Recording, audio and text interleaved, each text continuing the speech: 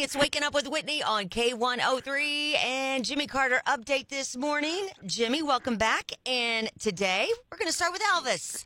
We're going to start with Elvis because it's his birthday. Yeah. Elvis Aaron Presley would have turned 89 years old.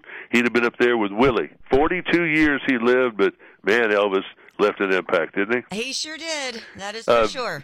And since I was gone, the guy who played Hutch in the 70s cop show Starsky and Hutch died. David Soul was 80.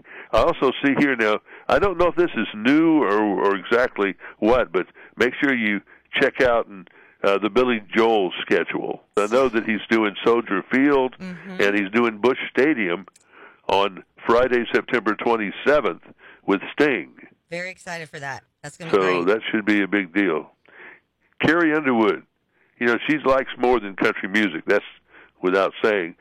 She's now is listing her favorite metal song of last year, Watch the World Burn by Falling in Reverse. So unusual for a country artist to be into metal music. It's just, I don't know about Carrie. Some of the time, all the time, most of the time. Taylor Swift was at the Golden Globe last night. They did a little joke about her. I don't think she was too happy about that. There's a movie I saw on Netflix that I'd like to give a review for. It's Julia Roberts and called Leave the World Behind. Have you seen this or heard about it? I have not. It takes place, it looks like in Hawaii. I don't know that, but they're all vacation, then all of a sudden things stop running, things stop working. And why is that?